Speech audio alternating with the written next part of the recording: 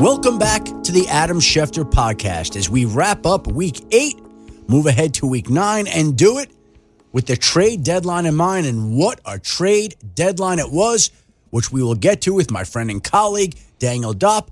But we also will be joined today by the offensive coordinator of the Houston Texans, Bobby Slowik. He spent 6 years as a coach with the 49ers, working his way up the coaching ladder. This past offseason, he followed DeMeco Ryans from San Francisco to Houston to become the Texans' offensive coordinator, where he's worked closely with number 2 overall pick and maybe the favorite for the offensive rookie of the year, C.J. Stroud. But first, before we get to Bobby Slowik, the co-host of the fantasy-focused podcast, my friend, my colleague, Daniel Dopp, and the weekly six-pack. All right, Adam Schefter, first topic for our six-pack today. How do we not talk about the trade deadline? We had a bunch of move happen on Tuesday, not just Tuesday, but even the weekend leading into the trade deadline. I feel like we're seeing more trades happen here in the NFL than I remember seeing in recent memory. Well, what's gone on here is that everybody across the league has seen that these young, aggressive, bold general managers who are daring make moves and win. And so everybody in a copycat league wants to make moves and win. And what happens? On Tuesday, the day of the NFL trade deadline, there were 8 trades, the second most trades on any day in season since 1990. Wow. So we're talking about 33 years. That was the second busiest day for trades. And I don't think there was any bigger moves than the ones that Washington made. Washington trades Montez Sweat to the Chicago Bears for a second-round draft pick. It trades Chase Young to the 49ers for a third-round draft pick. They get back a 2 and a 3. But can you imagine what it would be like to be Ron Rivera, who's fighting to keep his job, knowing that you have to go in front of your team? You just traded 2 of your great foundational defensive linemen, and now you're going to go try to win a game against the New England Patriots and try to make a playoff run at 3-5 when you know that the organization has begun building for the future. On the other hand, you got the 49ers trading for Chase Young, which we'll get to. There were a number of moves, and what's also interesting is all the moves that weren't made, right? Devontae Adams. Someone told me on Tuesday morning, not a chance in hell he's going to be traded. And hell was right. He wasn't traded. He was not moved. He stays with the Raiders. No Saquon Barkley, no Derrick Henry, no Jerry Jeudy, no Cortland Sutton, no Patrick Surtain. Over and over, a lot of moves that weren't made. So for all the moves that were made, and there were a ton, and it gets more and more aggressive every year, and every year I hear general managers, front office executives, personnel men say, it's going to be a little quieter. Yeah, and you know what? It doesn't ever turn out to be the case anymore because the cat is out of the bag. Teams love making these moves, and I think that the trade deadline like this is here to stay, and we're going to see activity like this every year going forward. I love this. I love being able to have this kind of movement in the NFL, Adam. It's fun being able to see people move teams and have these teams try to load up as they are trying to make their way to the postseason. And you mentioned it. Let's move on to topic number 2 because the San Francisco 49ers, they're not the only team, but they absolutely went out and got Chase Young to put on the other side of Nick Bosa. Just one of the moves that you see one of these top teams making as they're trying to make their way late into the season. Talk to me about some of these moves that these teams made that's going to help them make their way deep into the playoff run. Well, Daniel, first of all, just take a look at the 49ers defensive line right now. I don't want to, Adam. I'm in my team is in the NFC. I don't want to see this. Right. Nick Bosa, Chase Young, Javon Hargrave, Eric Armstead, Drake Jackson, Randy Gregory, Javon Kinlaw. They're just going to rotate one lineman after another as the season goes on. That's insane. That is a loaded defensive front. They're going to keep guys fresh. They're going to rotate them in, and they should generate a ton of pressure up front, which they haven't been doing recently, by the way. So they felt like they needed a little bit of an injection of youth and energy here, and so they go out and trade for Chase Young to match with those guys. 2 Ohio State defensive ends. I don't like to admit that, but Chase Young and Nick Bosa manning the edge for the 49ers, pretty good, you got to say. And what's interesting also is that they add him after the Seahawks trade a 2nd and 5th round pick for Leonard Williams. And they bolster their defensive line. So we got a little bit of an arms race going in the NFC West, where, by the way, we should point out that the Seattle Seahawks are in first place in the NFC West. They have overtaken the 49ers, who are now on their bye week.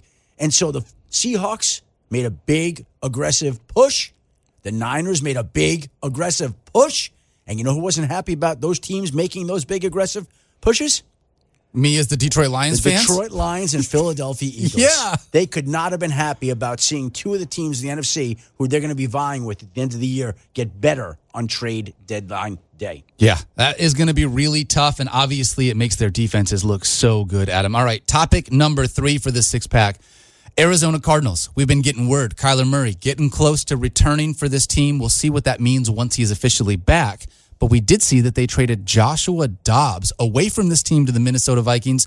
What are the Cardinals going to do at quarterback now, Adam? Well, I think what they're doing, Daniel, is they're beginning to set their sights, as much as they will admit it, on the 2024 draft. Wow. Because if the draft were today, the Arizona Cardinals would have the number 1 overall pick. Do you think they would move on from Kyler Murray in the same kind of way they did with Josh Daniel, Rosen? If you have the number 1 overall pick in a draft with Caleb Williams and Drake May, if those guys tell you that they are going to play with you, and by the way, we're living in a different day and age where there's NIL money, and they don't have to come out, and if they see that Arizona or whoever has the first pick and they don't like that situation, they don't have to come out. Yeah. They don't have to start the clock running on their contractual career in the NFL. They could wait. They could put it off another year. So that is the new dynamic I think we're looking at in the college game with the NIL money filtering in. But right now, Arizona's got the number 1 pick. And if you got the number 1 pick in a draft that most personnel men agree has 2 elite blue chip quarterback prospects, you are sitting in a great position. And they're not going to do what they can to hold on to that position. But I got to tell you something. If I'm in the front office, if I'm in the ownership group of that team, I want my team to be competitive, but I want it to lose as much as possible. I want Caleb Williams or Drake May in the desert with me going forward. And so they trade Josh Dobbs to Minnesota, basically just give him away for a late-round pick swap. And it looks like when they're in Cleveland this Sunday, it sounds like they're going to start the rookie Clayton Tune against the Browns defense. And at some point, Kyler Murray will be ready, and I think he'll probably wind up making his debut, if I had to guess, next week at home. Week 10. Against Atlanta. Okay. November 12th, if I'm not mistaken on the date. So it looks like Clayton Tune this week, maybe Kyler Murray next week, and let's get ready for the 2024 NFL Draft. So with what you're saying, do you think then Kyler Murray is going to be like a showcase for the rest of the NFL to see as a part of a trade if they're going to make that move? I don't know, and I don't know that they know because Jonathan Gannon has never coached Kyler Murray before. Monty Ossenfort, the general manager, has never been the general manager of a team where Kyler Murray is the quarterback. They didn't draft Kyler. They didn't pay Kyler. They don't have any connection or obligation to Kyler. They've been very supportive of him publicly. But let's see how it unfolds. And, by the way, if he plays well, maybe he becomes a trade chip to another team that does need a quarterback that says, you know what, Kyler Murray is somebody that we'd prefer over J.J. McCarthy or Michael Penix or whatever quarterback there is at the college level that team could draft. So it gets interesting in Arizona with the Cardinals holding 2 number 1 picks, theirs and the Texans, and that number 1 pick in the draft right now scheduled to be theirs. Wow. A lot ahead for the Arizona Cardinals figuring out what they do with the quarterback situation. Knowing, though, and we're going to move ahead to topic number 4, they did move Joshua Dobbs to the Minnesota Vikings. Adam, I think Vikings fans and a lot of the other just NFL fans around this sport felt like when Kirk Cousins went down, Viking season's over. They were without Justin Jefferson. They're trying to figure out what's going to happen. Vikings came back, started out 0-3, and they have been fighting to be a part of this NFC North race, understanding they're getting Joshua Dobbs back, and there's still a question mark as to when Justin Jefferson will return, eligible to return, I believe, after next week.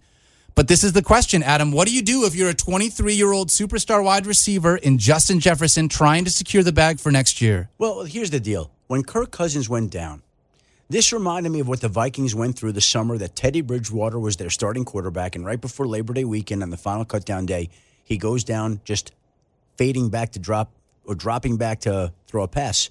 Practice, untouched. Tears up his knee. And they have to go and trade for Sam Bradford. This time, Sam Bradford wasn't walking through the door, so they traded for Josh Dobbs. But when you lose a quarterback like that, all you have to do is look east to the New York Jets and see what they went through. When you lose somebody like that, it's a gut punch to the entire organization. Yeah. It impacts everybody. It's a brutal blow to Kirk Cousins, who's on an expiring contract and scheduled to be a free agent. It's a brutal blow to a Vikings team that had reeled off, I think, 3 straight wins and was 4-4 and poised to be making a playoff push. It's a brutal blow to Justin Jefferson, who wants to get a new contract and obviously would like to come back for a team that's competitive. And can this team be competitive with Jaron Hall playing quarterback, or Josh Dobbs playing quarterback, or Nick Mullins playing quarterback? Whoever plays quarterback, and it looks like Jaron Hall on Sunday, that's not as appealing and as enticing as Kirk Cousins. Nope. So everything, it's a whole new reset in Minnesota. And it's an awful thing emotionally for the organization to get past. It's a terrible thing for Kirk Cousins physically to get past. And it just changes the outlook, short and long term, of the entire organization going forward. Yeah, that's tough. We talked about this Justin Jefferson news even before the season, making sure that we figured out how that was going to work out. But this is tough. Adam, this is one of those things where when you've got that superstar wide receiver, that kid that can be a part of your franchise for a long time, I'm sure they want to find a way to lock him up. Having a quarterback would go a long way to make that happen. Let's move ahead, talk about topic number 5. Without Justin Jefferson out there the last couple of weeks, Adam, it has been the Tyreek Hill and A.J. Brown show. These 2 wide receivers have looked so unbelievably good. Tyreek Hill pushing for 2,000 yards this year. A.J. Brown setting records left and right. The dude looks unreal. Daniel, you're a big Lions fan, right? Huge Lions fan. You remember the year when Calvin Johnson set the NFL single-season record with 1,964 receiving yards? Of course I did. Top of your head, didn't you? Yep, absolutely. What do you remember about that? I remember that Calvin Johnson only had 4 touchdowns that year. I remember that. That was really frustrating. And I remember that the Detroit Lions were not good that year. Yeah, they were throwing the ball. But you remember how impressive and incredible he was that year, right? Oh, he was unreal. Right. Okay, 1,964 yards he had that year. Right now, A.J. Brown is on pace for 1,995 yards. Stop it. To beat Calvin Johnson's single-season record, playing for a winning team that runs the ball when they're holding the lead. As well as almost any team, A.J. Brown is on pace to beat that record by, 31 yards. And do you know how many yards right now Tyreek Hill is on pace for this year? No, I would love to find out. 2,155. Stop. That's Madden numbers. That's video game numbers, Adam. He is on pace to beat that record by 191 yards right now. Stop. So we have not just one, but we have 2 receivers on pace to beat your guy for the single-season receiving yardage record in NFL history. That tells you how good and impressive both Tyreek Hill and A.J. Brown have been this season. They've been off the charts, and now they get a chance to continue it this week. And Tyreek Hill will get to do it in Germany this week against the Chiefs. That's right. Early Sunday morning. So I don't know what the German word is for touchdown or going off on the secondary, but I better learn those words because there's a good chance Tyreek Hill will be doing that against his former Kansas City Chiefs team. Oh, it's the revenge narrative. You got to love these revenge games, Adam. Yeah. Honestly, these 2 wide receivers couldn't be more different from each other either. A.J. Brown looks like a tight end. He's huge, he's thick, he's physical. Tyreek Hill is he's short, he's fast, he's quick, he does everything. These are 2 different wide receivers that are both unbelievably productive with what they're doing right now. All right, Adam, topic number 6 for the 6-pack. I want to dive into something here because I think you had a few things that I wanted to address. You put out a report last week, okay? You talked about how Jalen Ramsey, who was supposed to be returning for the Miami Dolphins, he was going to be able to come back, you said, on Friday. Looks like he is going to play this week. Mm-hmm. And then there were a bunch of news organizations, the New York Post, you look at Sports Illustrated, you see USA Today, a bunch of people went out and talked about how this was news to me because they picked up this report from Jalen Ramsey. And so I'm looking at an article here from Awful Announcing. It was written by Brendan Clean. Well, Brandon Clean wrote a couple of things. He said, Jalen Ramsey refutes Adam Schefter on this return to injury. This is news to me. And Brandon goes in and talks about a couple of different things about how in today's media, it's more important for insiders to be first than to be right. So, Adam, just as your friend, someone I've loved working with you. I've had a really great time, not only doing this podcast, but I was your producer for a long time. We have a great relationship. I want to know, when you wrote this and you saw all these things coming out, how do you feel as the guy that had this report? Seems like people were taking shots at you. Well, yeah, they were, I guess. I guess they were. Right? And it comes with the territory, I guess. And what happened was Thursday night, I'm sitting down to watch the game. Just get a text, Jalen Ramsey's playing. So I check with a couple more people. Sounds like Jalen Ramsey's playing. Didn't think anything else. Wasn't trying to be first in the world. Wanted to be right despite what was being written in the media. And lo and behold, I put it out. And I'm sitting on the couch getting ready for kickoff on Thursday night to listen to Al Michaels and Kirk Herbstreit. And I see that Jalen Ramsey shoots me a DM. Oh, all right. He's in my DMs. Is that what we're supposed to say? I think that's how we say it. Yeah. What was he like in your DMs? That's how I say it. He says, Thursday, 8:23. Your source must know something I don't. So I responded, well, I guess we're about to find out. But in the event I am right, Jalen, welcome back. That's a hell of a recovery. Look forward to seeing you back on the field, and good luck on having a great season. And he wrote, yes, we will. LOL. Time to call coach, I guess. And so then I noticed after I put that down, after that little exchange on Twitter, he had basically, I guess he ripped me, which is why all these news organizations wrote about it. Yeah. Which I don't think anybody wrote about it on Sunday once he did play, did they? Oh, did they come back and say, No, oh, look, I you don't thought Adam remember was all right? those people that wrote that. All those people. And there were a bunch of them because it was brought to my attention.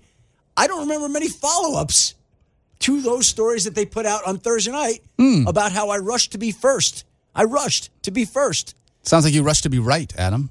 I rushed to put out interesting information about a Pro Bowl cornerback who was going to be back on Sunday, who wound up having an interception that helped turn the game because people want to know if Jalen Ramsey wants to play. Of course they do. I was just doing my job. I wasn't trying to be first or rushing or anything like that, Daniel.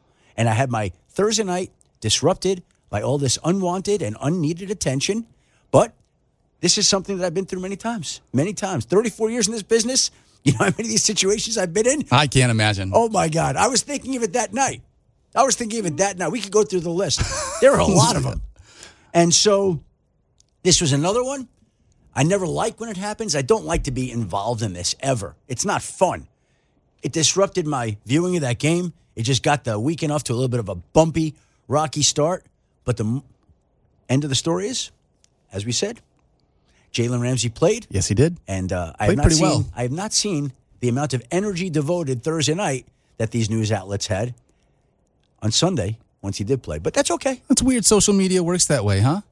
Yeah, there's a little point in that there. That's how the media works. We're in the media, and that's how the media works. All right, it's time to go on to this week's guest, a guy who has a real chance to be a head coach, if not this season, then certainly in the near future. He's done a great job working with the Houston Texans. He grew up in Washington under Kyle Shanahan and Mike Shanahan. I always knew his dad. I knew of Bobby Slowick, the now Texans offense coordinator. Never had the chance, I don't believe, to sit down and talk with him the way we did last week. But he was kind enough to give us some time, and we had a chance to talk to the Texans offensive coordinator and future head coach, Bobby. This show is sponsored by BetterHelp. We all carry around different stressors. I do, you do, we all do, big, small. And when we keep them bottled up, as I sometimes have had happen in the past, it can start to affect us negatively. Therapy is a safe space to get things off your chest and to figure out how to work through whatever's weighing you down. It's helpful for learning positive coping skills and how to set boundaries. It empowers you to be the best version of yourself. It isn't just for those who have experienced major trauma. If you're thinking of starting therapy, give BetterHelp a try. It's entirely online, designed to be convenient, flexible, and suited to your schedule. Just fill out a brief questionnaire to get matched with a licensed therapist and switch therapists anytime for no additional charge. Get it off your chest with BetterHelp. Visit BetterHelp.com/Adam today to get 10% off your first month. That's BetterHelp, HELP.com/Adam. When you need mealtime inspiration, it's worth shopping Kroger, where you'll find over 30,000 mouth-watering choices that excite your inner foodie. And no matter what tasty choice you make, you'll enjoy our everyday low prices, plus extra ways to save, like digital coupons worth over $600 each week. You can also save up to $1 off per gallon at the pump with fuel points. More savings and more inspiring flavors make shopping Kroger worth it every time. Kroger, fresh for everyone. Fuel restrictions apply. Slowick. Now, you got to tell me this. Have we actually met or spoken before? One time, and it was like way back. It was in Denver. I think, I was young. I was like in college. You were at a game. in passing. That was it. Because I've known your family for a long time. I've known your dad. I've known about you. And I said, when I was putting in the request to get you to do this podcast, I'm like, I don't know that I've ever spoken with Bobby, which is very weird to me that we have all these mutual relationships, acquaintances, and we've never spoken before at length other than the one encounter that you remember that I didn't. Yeah, this is time number 2, a little longer. You were with Washington when I came and spoke to the team, correct? Yep, that's right. That's right. So did I say anything that day that stayed with you, Bobby, that helped you propel you along your way, along your coaching career? No, come on. There's a lot of stuff from there that I don't necessarily recall. It was a forgettable chapter of your professional career, correct? Parts. There were some really good parts. Yeah. Really good parts, for sure. Well, congratulations on this year. I'm curious to know from your assessment how you feel about the way the season's gone so far.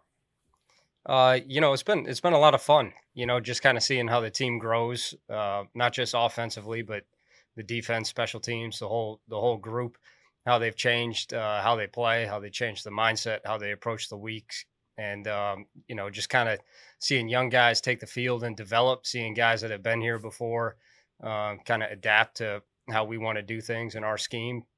And they've all bought in. They've been all in. DeMeco has been awesome. All the coaches and the coaching staff have been awesome. So it's just been really enjoyable and really fun. You bring up DeMeco, and you and he arrived in San Francisco at the same time in 2017. You both held the position of defensive quality control coaches. What was that like, and what were your roles that you had during that time that led you to where he's now the head coach of the Houston Texans, and he brings you as his offensive coordinator of the Houston Texans? Yeah, it was pretty wild. I mean, I had coached defense at that point for years, and it was a new scheme for me, though. And then DeMeco obviously had played for a long time, played really well, but had never really been involved in the coaching side of it. So it was new for him in some aspects, learning what's different from playing once you become a coach. And it was new for me, learning a new scheme and with a new defensive staff and Robert Saleh. It was just like endless conversations about, I mean, all kinds of stuff. You want to talk about chalk talk. It was pretty cool. It was a lot like the staff in Washington, we had a lot of young guys that were really smart, really into football. And me and DeMeco, when we first got to San Francisco, it was a lot of the same. I'm just thinking endless talks. Yeah, I'm just thinking. In Washington, it was you, Kyle Shanahan, Sean McVay, Matt LaFleur, Mike McDaniel. In San Francisco, it's you, DeMeco, Robert Saleh. You've been around some incredible coaching people here as you have grown your own coaching career yourself, Bobby. Yeah, no, a lot of them. I mean, the biggest thing that just stands out with all of them is all of them are just hungry. Everybody just kind of thirsts for knowledge, tries to understand the game as best they can and how to help players and put players in positions where they can be successful. And it's like an endless pursuit. And everyone kind of goes about it a different way, which is the other really awesome part about it. You see different processes that people go through on how they get to the final answer. But the tireless amount of work that everyone would put in different ways of trying to come up with new creative ideas to kind of do something brand new, or maybe even do something the exact same way we've been doing it that looks different, and it was endless. It was fun. How much of their influence is on what you call for the Houston Texans today?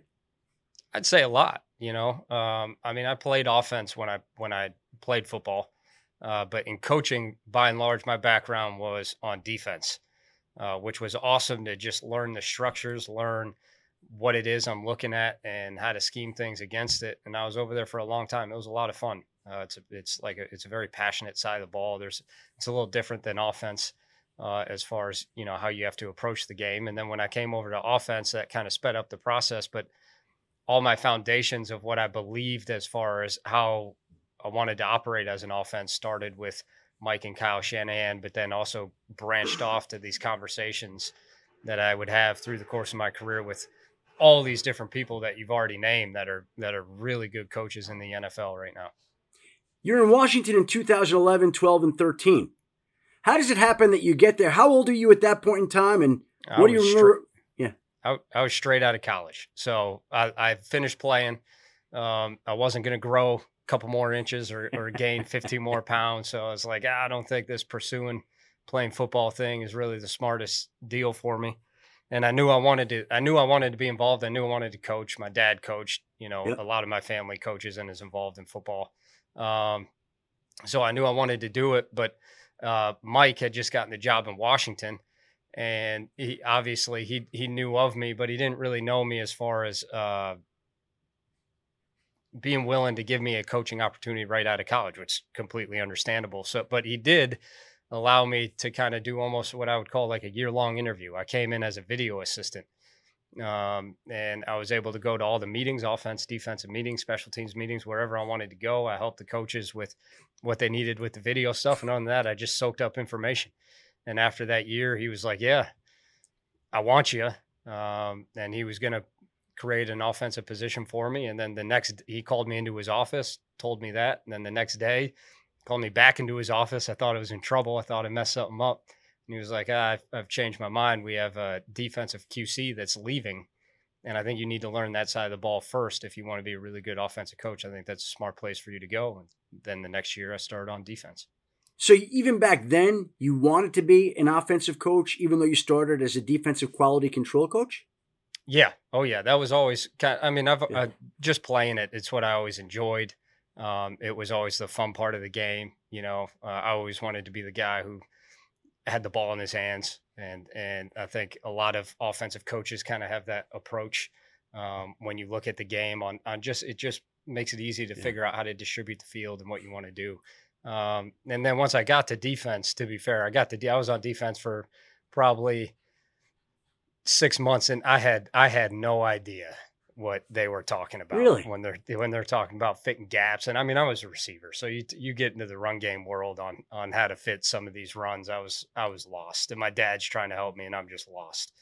And then probably after that, when it really started to click, I dove more into the defensive side, and after a while, I fell in love with that part of it too. I mean, it's a very, like I've mentioned, passionate, but it's like I would say offense is fairly cerebral, and I would say defense is very emotional. And that's a good way of describing it. That's a good way of describing it. Yeah, and there's a part of that I really can relate to. I think it's fun. I think it's awesome, and they couldn't get me back for about 8 years there. They've been trying, and I was like, no, I'm staying here. I like this. This is a good time. And then after a while, I just couldn't stay away anymore. Did you ever get discouraged in the beginning with all there was to learn and all there was that you needed to know that maybe this isn't going to happen for you? I wouldn't say discouraged. I would say more so, I think everybody that gets in the NFL goes through this process, whether you're a coach or a player. At some point you get in the NFL and you hit this like part of your information intake where you're like, I got this down. I know it. I know how all this works. And then literally 3 days later, you realize you don't know anything at all. And it takes a long time to just keep grinding through that. So I think that's the more I've been in it, I think that's pretty normal for everybody that gets involved. You know what's amazing about that Washington staff? It came under heavy criticism. People were saying that, Mike was into nepotism and, it was unqualified staff. And all it produced was, the offensive coordinator, as you mentioned, was Kyle Shanahan. And the tight ends coach was Sean McVay. And Matt LaFleur was the QB's coach. Mike McDaniel coached the tight ends. You're a defensive quality. So that staff had a little bit of talent on it there, Bobby, despite the fact that it came under Raheem Morris, another one. Yeah. Who else am I missing? There are a lot. Richard Hightower. There are a lot, man. It was a group. It was a group for sure. And they rang you off. They rang you all off. Isn't that amazing? Yeah. I mean, that's how it goes sometimes. Everybody. It's kind of as you go through your journey in the NFL. There's always ups and downs. It's so hard in the NFL to win every week. And it's never going to be all good. It's never going to be all bad. It's always a process and a roller coaster to kind of get through it all. So, but yeah, that definitely had some ups and some downs in there for sure. By the way, after Mike Shanahan was let go in Washington, you ended up shifting to work with Pro Football Focus for a little bit. I right? did. What was that experience like? That was actually, I would say that was one of the more unique experiences I think I ever possibly could have had, because Pro Football Focus at the time was still fairly young in, I think, the public's view. You know, like it had just started really growing and branching out, and they had kind of really just started pushing their grading system. And it encapsulated a lot in the grading system, but I don't think at the time it encapsulated everything they wanted it to and thought it could. And I really came on as the first coach that they had hired to kind of go through it all. And it was a really unique process to see how they look at the game and how very different it was from how I looked at the game and how most coaches would look at the game. And they were willing to soak up a lot of information from me. I was able to learn a lot from them. So I grew a lot just being able to talk to them and kind of learn how they view a lot of the stuff. And how do you go from working at Pro Football Focus back into coaching? How does that happen?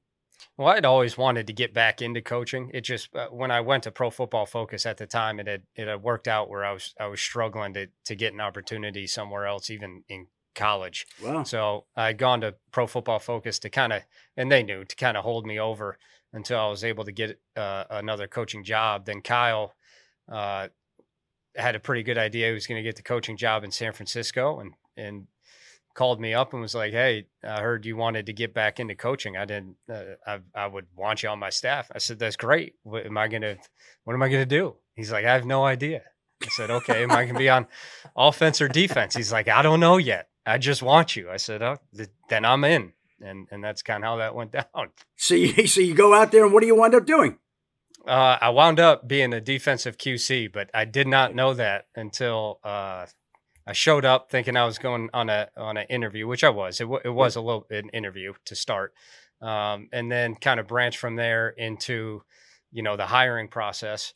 Did a tour of the building, did all that. Still didn't know what side of the ball I was going to be on, Wow. and then Kyle was swamped with stuff. I didn't even see him the whole time I was there. And then finally, when he's able to break away for a second, he came, we chatted for a little bit, and he brought me to Robert Saleh's office and he said, "Hey, Saleh, this is your new QC.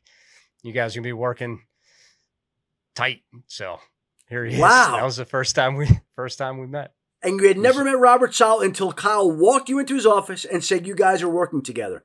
Oh, yeah. Yeah. No, but Kyle's approach to putting coaching staff together, I think, and the more I was with him and the more I learned about how he approaches the whole thing, I think is really, it's a neat way of going about it. And I think you've seen that from all the coaches that he's produced that are now have grown in the NFL. But he wants a certain type of person as far as like work ethic, mentality, how much they love the game, how they want to approach the game. And really, when you build a collection of people like that, and you just talk ball all the time, which is what Kyle does. He creates a culture where everyone is just endlessly talking about football, trying to grow every day and not always being comfortable. Like sometimes that requires being uncomfortable, and that's where some of the biggest growth comes.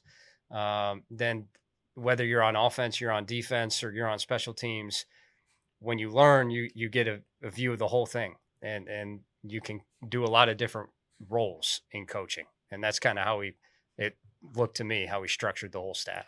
And where does D'Amico come from in that situation?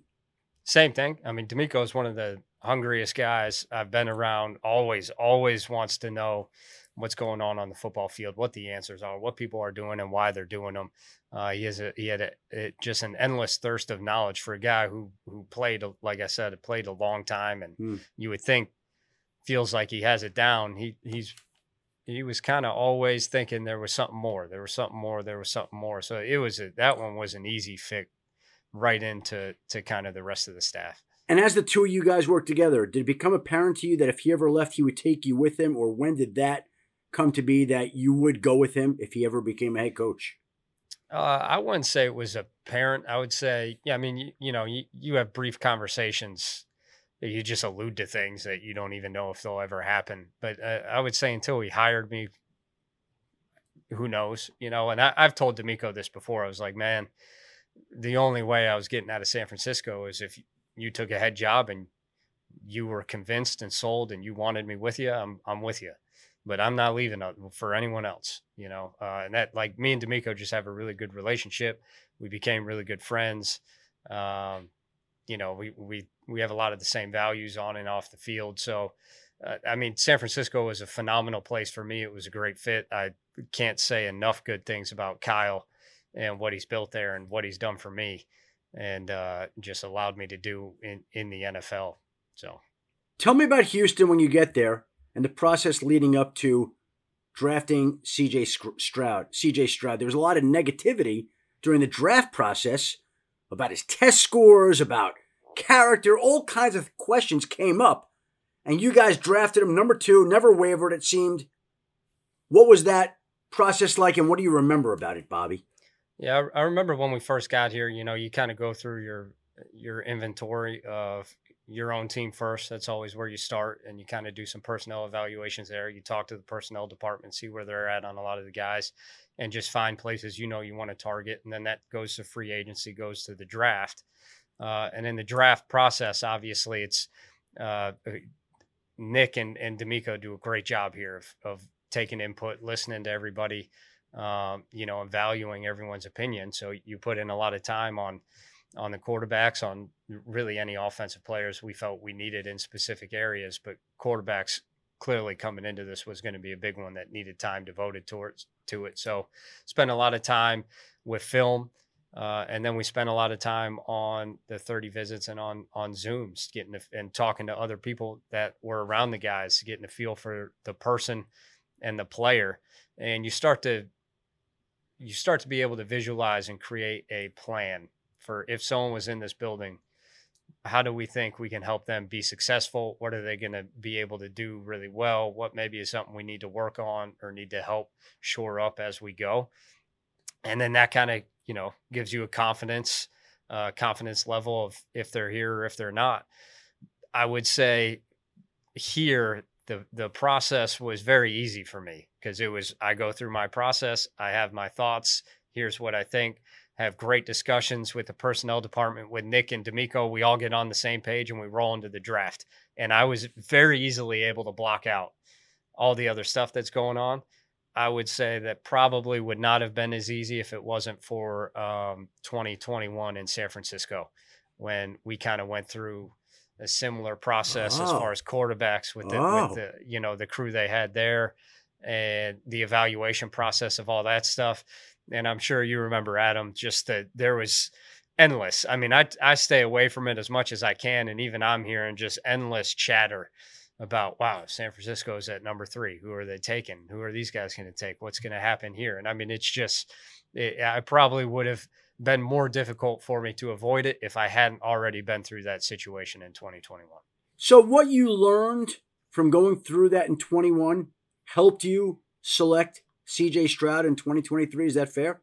Yeah, I'd say that's very fair. I'd say, it helps you isolate on, you gotta trust your process, and everything outside of what's being said really doesn't have any bearing on what's going to happen when we get to draft time.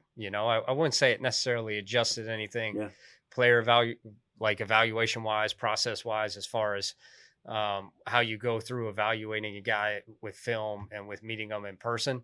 It was more just the constant chatter that's outside of the organization, outside of the facility, that really doesn't necessarily apply to what you guys are thinking and what you're doing. What was it that sold you on CJ during the draft process? There were a lot of things. But I would say it was in the course of, our conversation of actually being with him in person. You could see he had an edge to him, but he cared a great deal. Like, there was nothing more important to him than being the best he could be, and making sure that whatever team he went to was going to be the best it possibly could be under CJ Stroud. And that, I think, shows in his work ethic. That's one of the biggest things since he's been here that I think is different than most rookies is, he comes in and he was working already like a professional, which usually takes some time for guys to learn how much time they have to dedicate to film, to studying, to all the things outside of just the building when they're with us. He has that. And I think a lot of that has to do with his drive and how good he wants to be and where he wants to go. And that jumped off when he came on his 30 visit. You know what's interesting? I don't study X's and O's, but I can feel people. And I met him in the hotel in Kansas City at the draft. And we had about a 5 or 10 minute conversation in the lobby. And I walked away and I said, that kid has got it. And I liked the vibe that he gave off. And I remember saying to him, hey, congratulations. You got drafted in Houston. You just made an additional 8, 9, 10% of your money by saving state. And he was fully aware of everything. He had already charted it out. He knew he was on top of things. And just loved the vibe that guy gave off right away. And it surprised me because of some of the negative chatter during the draft process. It didn't match up to the person that I met that day in the hotel in Kansas City, the morning after you picked him number 2. Yeah, he's a very real person, you know, like there's nothing fake or hidden about him. How he thinks, what he feels, it's right there. He has no ifs, ands, or buts about letting you know exactly what his opinion is. And I mean that in a good way. I mean, he doesn't hide things. You don't ever have to worry about what's really going on in his head. What's he really thinking? I mean, he's a lot like me, in my opinion, in that we're very straightforward. We're very honest. There's not a lot of things hidden from each other. And I think that's really helped us in our relationship and just being able to get on the same page so fast. And last thing I'll ask you here, Bobby, and I appreciate your time.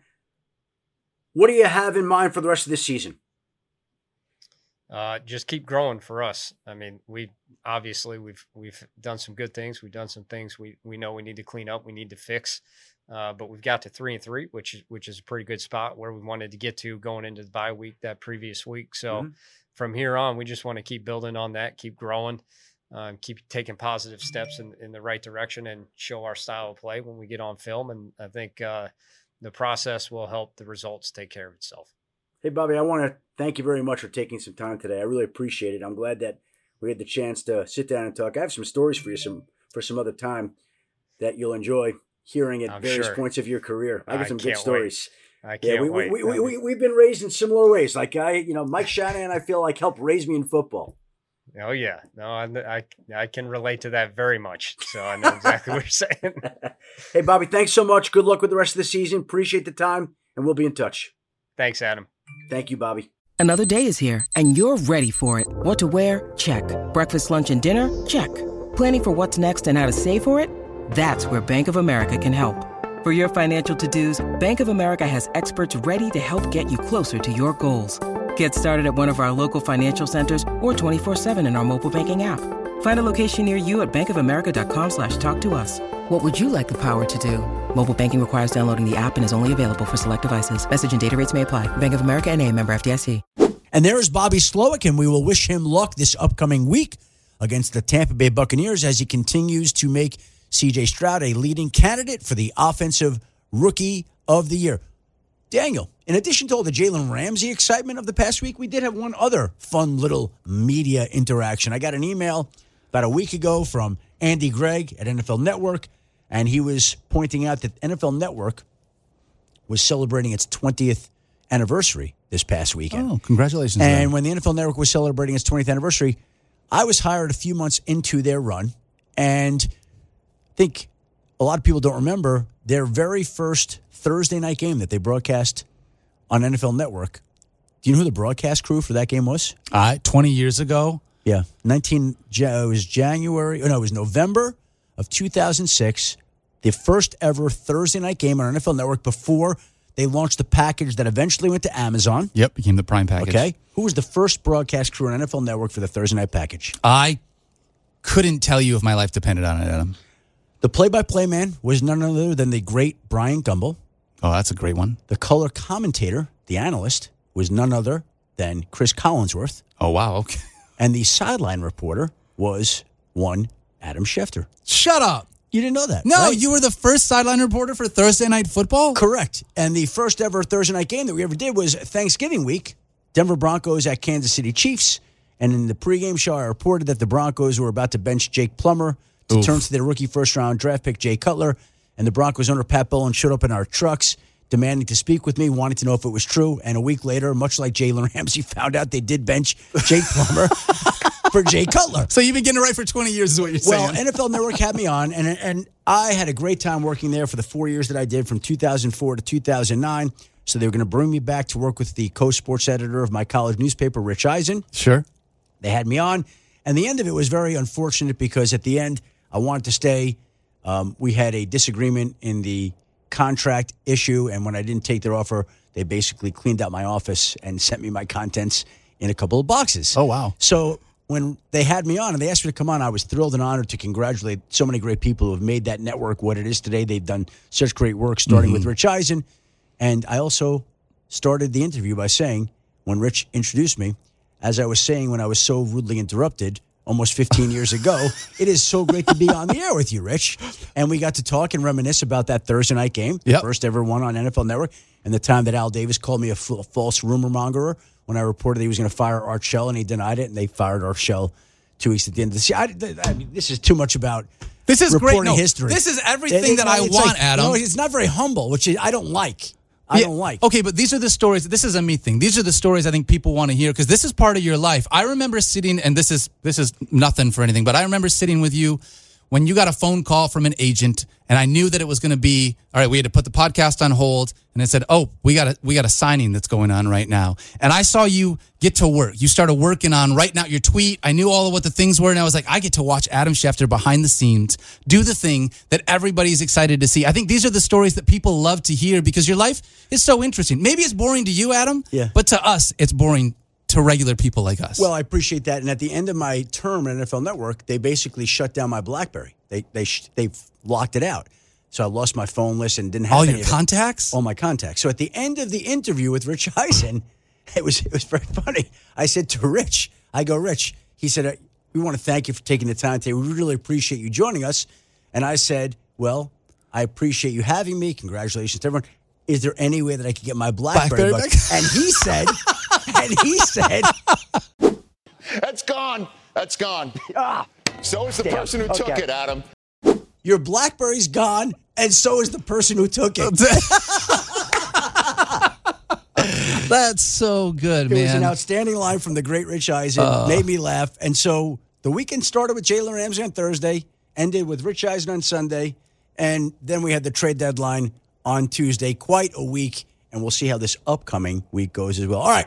I want to thank the Texans offensive coordinator, Bobby Slowick, for his time. I want to thank my great producers, Christina Buswell and Sarah Abbott. Of course, you, Daniel Dodd, for moderating the six-pack, the weekly six-pack, and steering this conversation to places I didn't intend it to go. Please join us again next week. We'll be back in this spot with more information, insights, and interviews. Until then, have a great week, everybody. Be well and stay safe.